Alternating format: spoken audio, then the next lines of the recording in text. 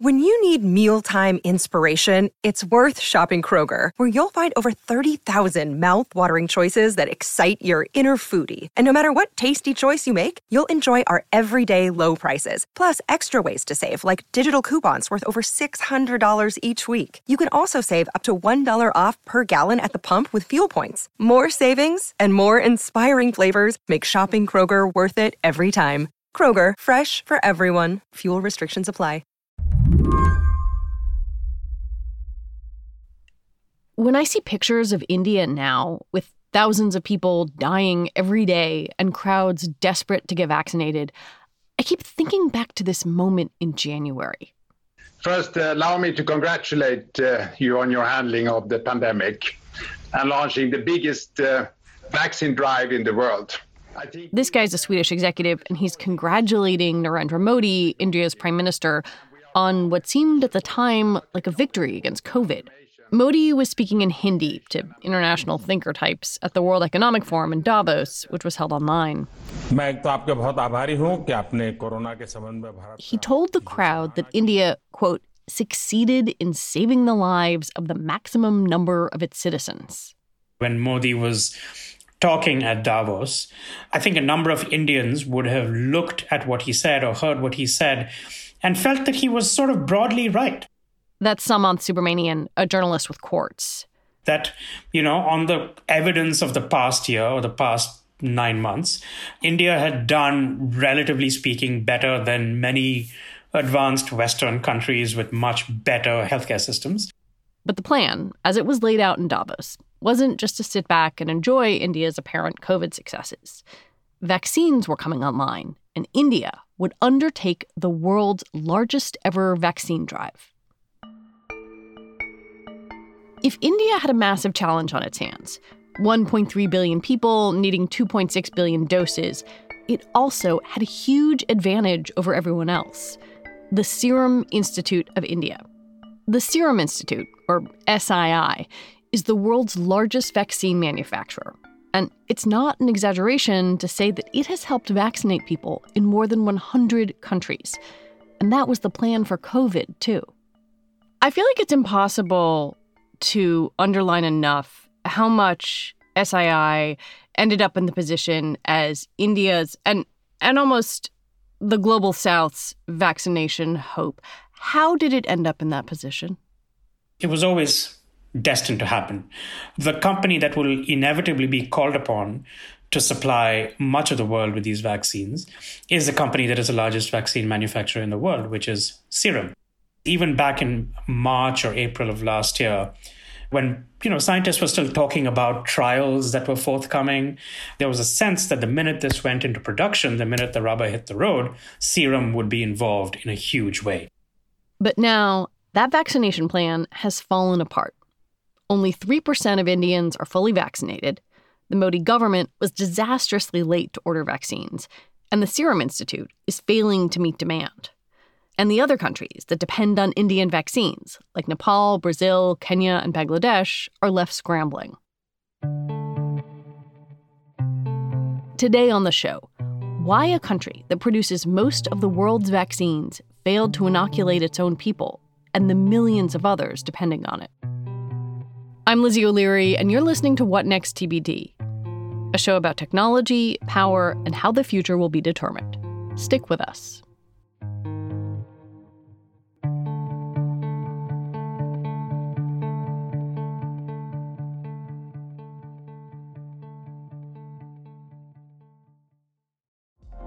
Apple Card is the perfect cashback rewards credit card.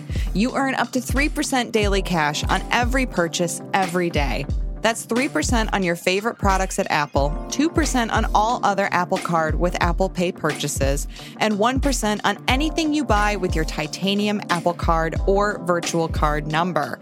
Visit apple.co/card calculator to see how much you can earn. Apple Card issued by Goldman Sachs Bank, USA, Salt Lake City branch. Subject to credit approval. Terms apply. This is a story about multiple bad decisions with terrible human costs.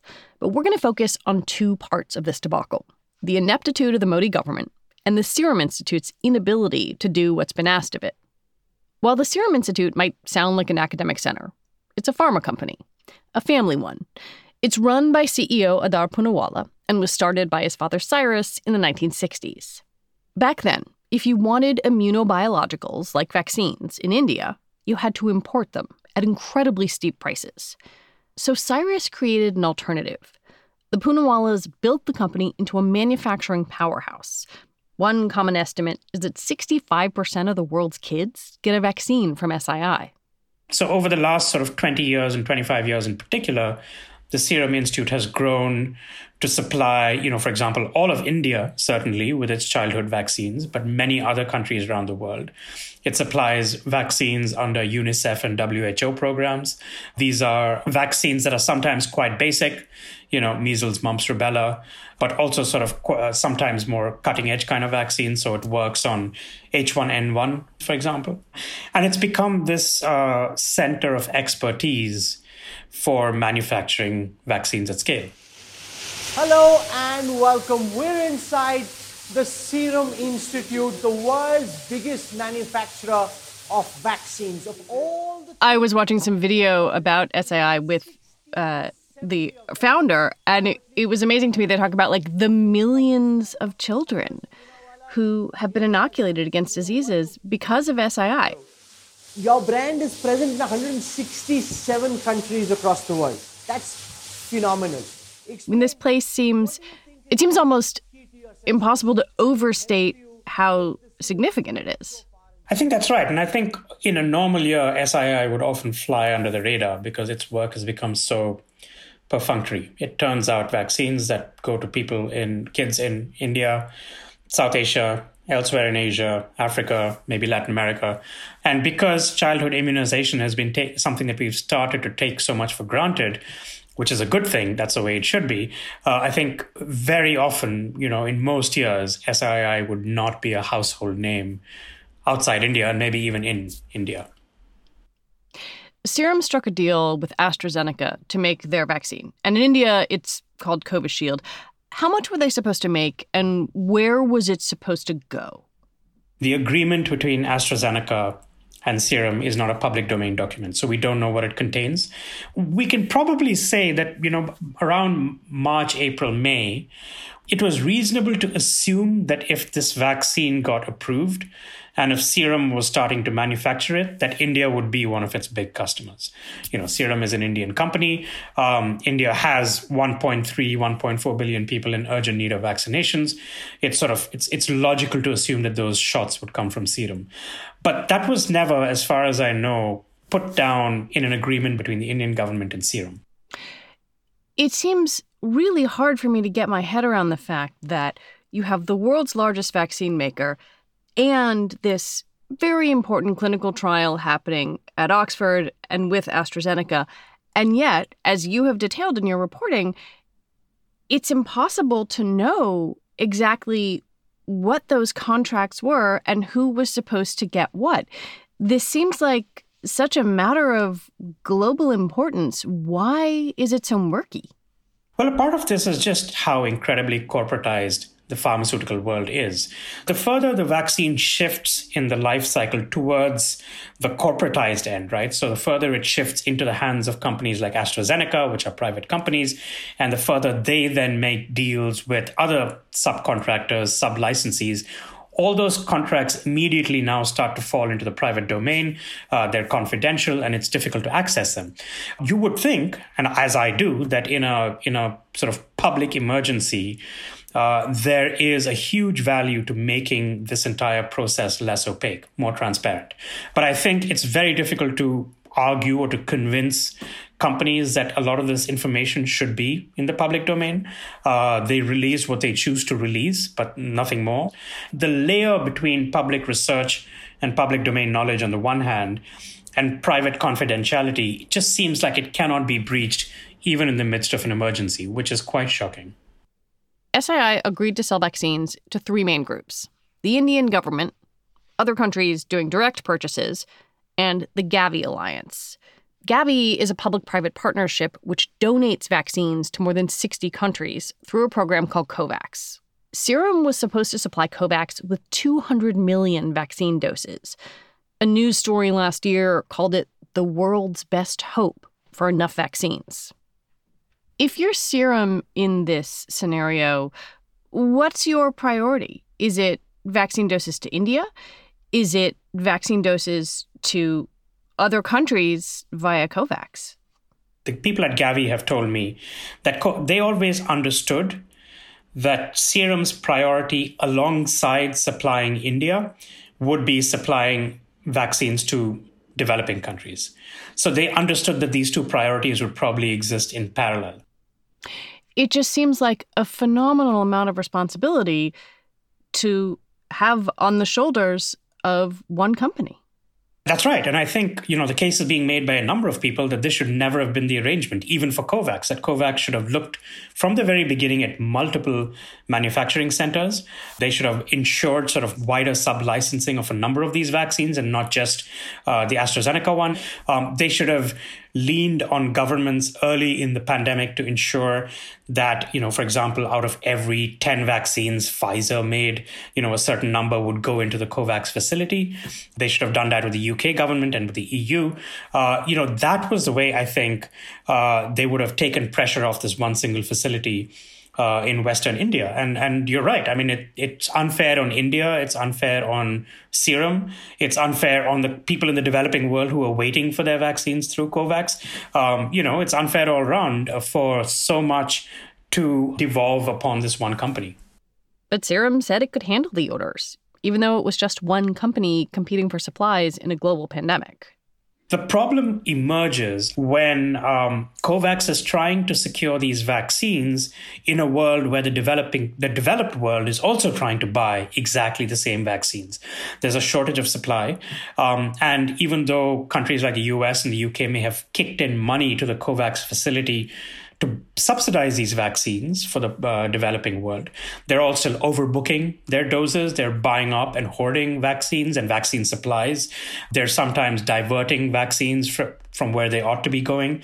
And in this way, the supply shrinks, and COVAX, for all its noble ambitions, is ultimately unable to buy and distribute the vaccines that it needs to. So, for example, we know for a fact now that when the UK was temporarily running short of AstraZeneca vaccines back in March, at least 5 million doses were drawn from the Serum pool and sent to the UK. That's 5 million doses that didn't go to India, that didn't go to any of the COVAX countries. They just came to the UK. And so Serum, I have a certain amount of sympathy with the kind of pressures they've been under over the last 5 or 6 months, because I think India's demand is so huge and so urgent that the minute the country finally woke up to the fact that it needed vaccines urgently in January 2021, instantly Serum was being stretched too thin. When we come back, India wakes up to a tragedy.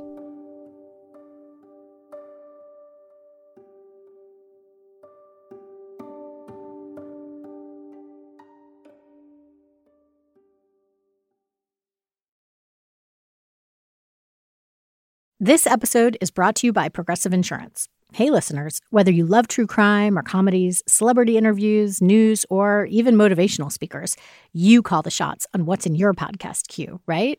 And guess what? Now you can call the shots on your auto insurance, too. Enter the Name Your Price tool from Progressive. The Name Your Price tool puts you in charge of your auto insurance by working just the way it sounds. You tell Progressive how much you want to pay for car insurance. Then they'll show you a variety of coverages that fit within your budget, giving you options. Now, that's something you'll want to press play on. It's easy to start a quote, and you'll be able to choose the best option for you fast.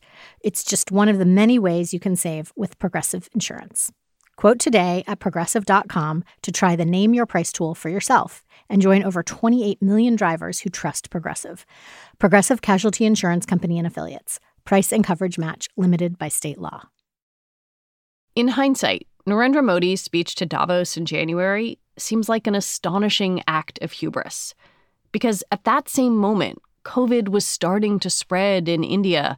And even though the government was talking about vaccines, they weren't acting. So the first seed of vaccine came from AstraZeneca to Serum in May 2020. That's when they got the first little batch of biological material with which they could start culturing the vaccine. It was a full 7 months later, in January 2021, when the Indian government officially placed its first order for vaccine doses from Serum. That 7-month gap, I think, cost India dearly. Did the Modi government just not order enough vaccines for India in that moment? They didn't. I've talked to a number of people about why the Modi government didn't do enough last year. Just as the US government had done in terms of giving money to its manufacturers to scale up capacity, the Indian government should have done the same thing with Serum, with a number of other manufacturing plants in the country that are currently not manufacturing any vaccines at all for COVID, and they could very well be. One line of argument goes that the Indian government is just not as well off as the US government. And so it doesn't have the money to take a bet on a vaccine that may not pass through approvals. But I think that's sort of disingenuous. India has all the money that it needs for a program like this. And further, even if no vaccine made it through trial at all, and the Indian government had given millions, hundreds of millions of dollars to Serum, it could simply have asked Serum to treat that money as a down payment on future childhood vaccines. And they didn't do that. And then finally, you come to January 2021, and the very first order of vaccines that India places from Serum is around the region of 10 million doses. 10 million in a country where you will need 2.6 billion doses to vaccinate the entire population. Even if you wanted to argue that the government should have waited until the end of approvals and trials to take a bet on this vaccine, all of those were done and dusted by the end of December 2020. So by early January, India should have been out there saying, we need to vaccinate the entire country. Here's advance payment, or here's an order of 500 million doses. And this is the scale at which we want to start. And instead, we're starting in paltry regions of 10 and 11 million. It was only in March they placed their first order of 100 million or so doses. But by that time, the shortage was already dug in too deep. By March, COVID was out of control, and the Serum Institute was struggling to meet vaccine demand. The Modi government was so alarmed that it banned vaccine exports. That meant COVAX, which was depending on 200 million doses from the Serum Institute, only received 28 million. The countries relying on those doses will have to wait or find another source. SII is still behind on its production targets, only hitting about 70% of its monthly goal, despite getting hundreds of millions of dollars from the Indian government. And just last month, the Poonawallas asked for 400 million more, raising eyebrows across India. All these numbers are massive, and yet I think about what they mean on the ground for people trying to get vaccinated. Before I came in to talk to you, I got a news alert that Delhi vaccination sites were out of vaccine.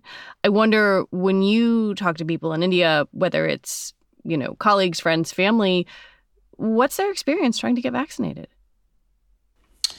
It's been bad, but it's also been bad in particular ways. So, my parents, who are, both above 60, they just about managed to get their second doses in sort of late April, which is when they were due. And at the time, sort of a dire shortage had not yet set in. As of May 1st, the vaccinations were thrown open to everybody above the age of 18. That is an additional 600 million people that suddenly came online looking for vaccinations. There's a huge sort of bottleneck in terms of the fact that you need to download an app to get, to register to get a vaccine.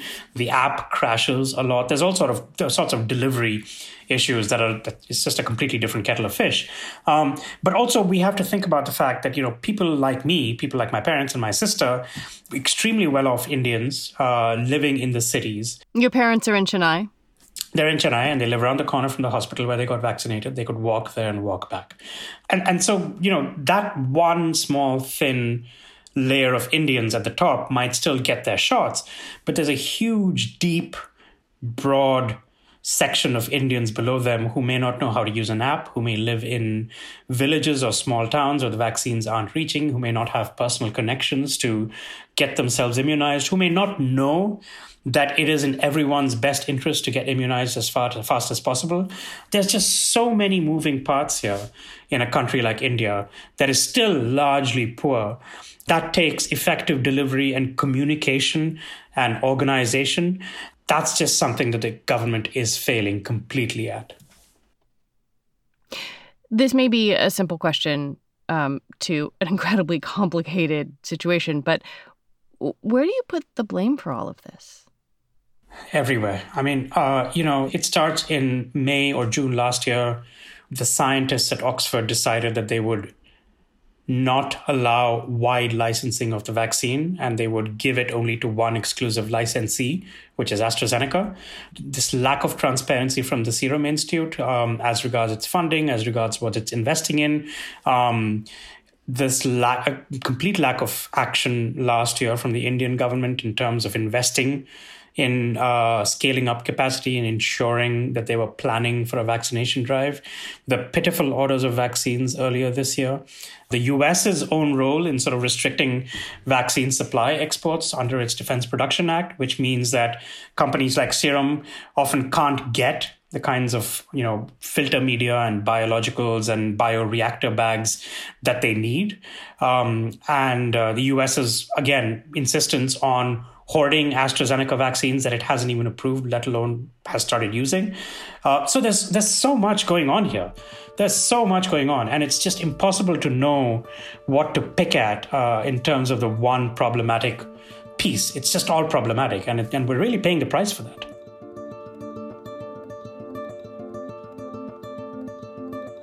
Samanth Subramanian, thank you very much. Thank you, Lizzie. It's been great. Samanth Subramanian is a senior reporter at Quartz. That is our show for today. TBD is produced by Ethan Brooks and edited by Allison Benedict and Tori Bosch. Alicia Montgomery is the executive producer for Slate Podcasts, and TBD is part of the larger What Next family. It's also part of Future Tense, a partnership of Slate, Arizona State University, and New America. And I want to recommend you go back and listen to Thursday's episode of What Next. It's a Palestinian perspective on what's happening on the ground in Israel and the occupied territories. What Next will be back on Monday. Have a good weekend. I'm Lizzie O'Leary, and thanks for listening.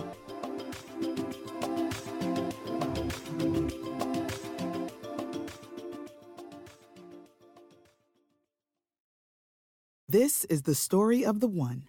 As head of maintenance at a concert hall, he knows the show must always go on. That's why he works behind the scenes, ensuring every light is working, the HVAC is humming, and his facility shines. With Grainger's supplies and solutions for every challenge he faces, plus 24/7 customer support, his venue never misses a beat. Call quickgrainger.com or just stop by. Grainger, for the ones who get it done.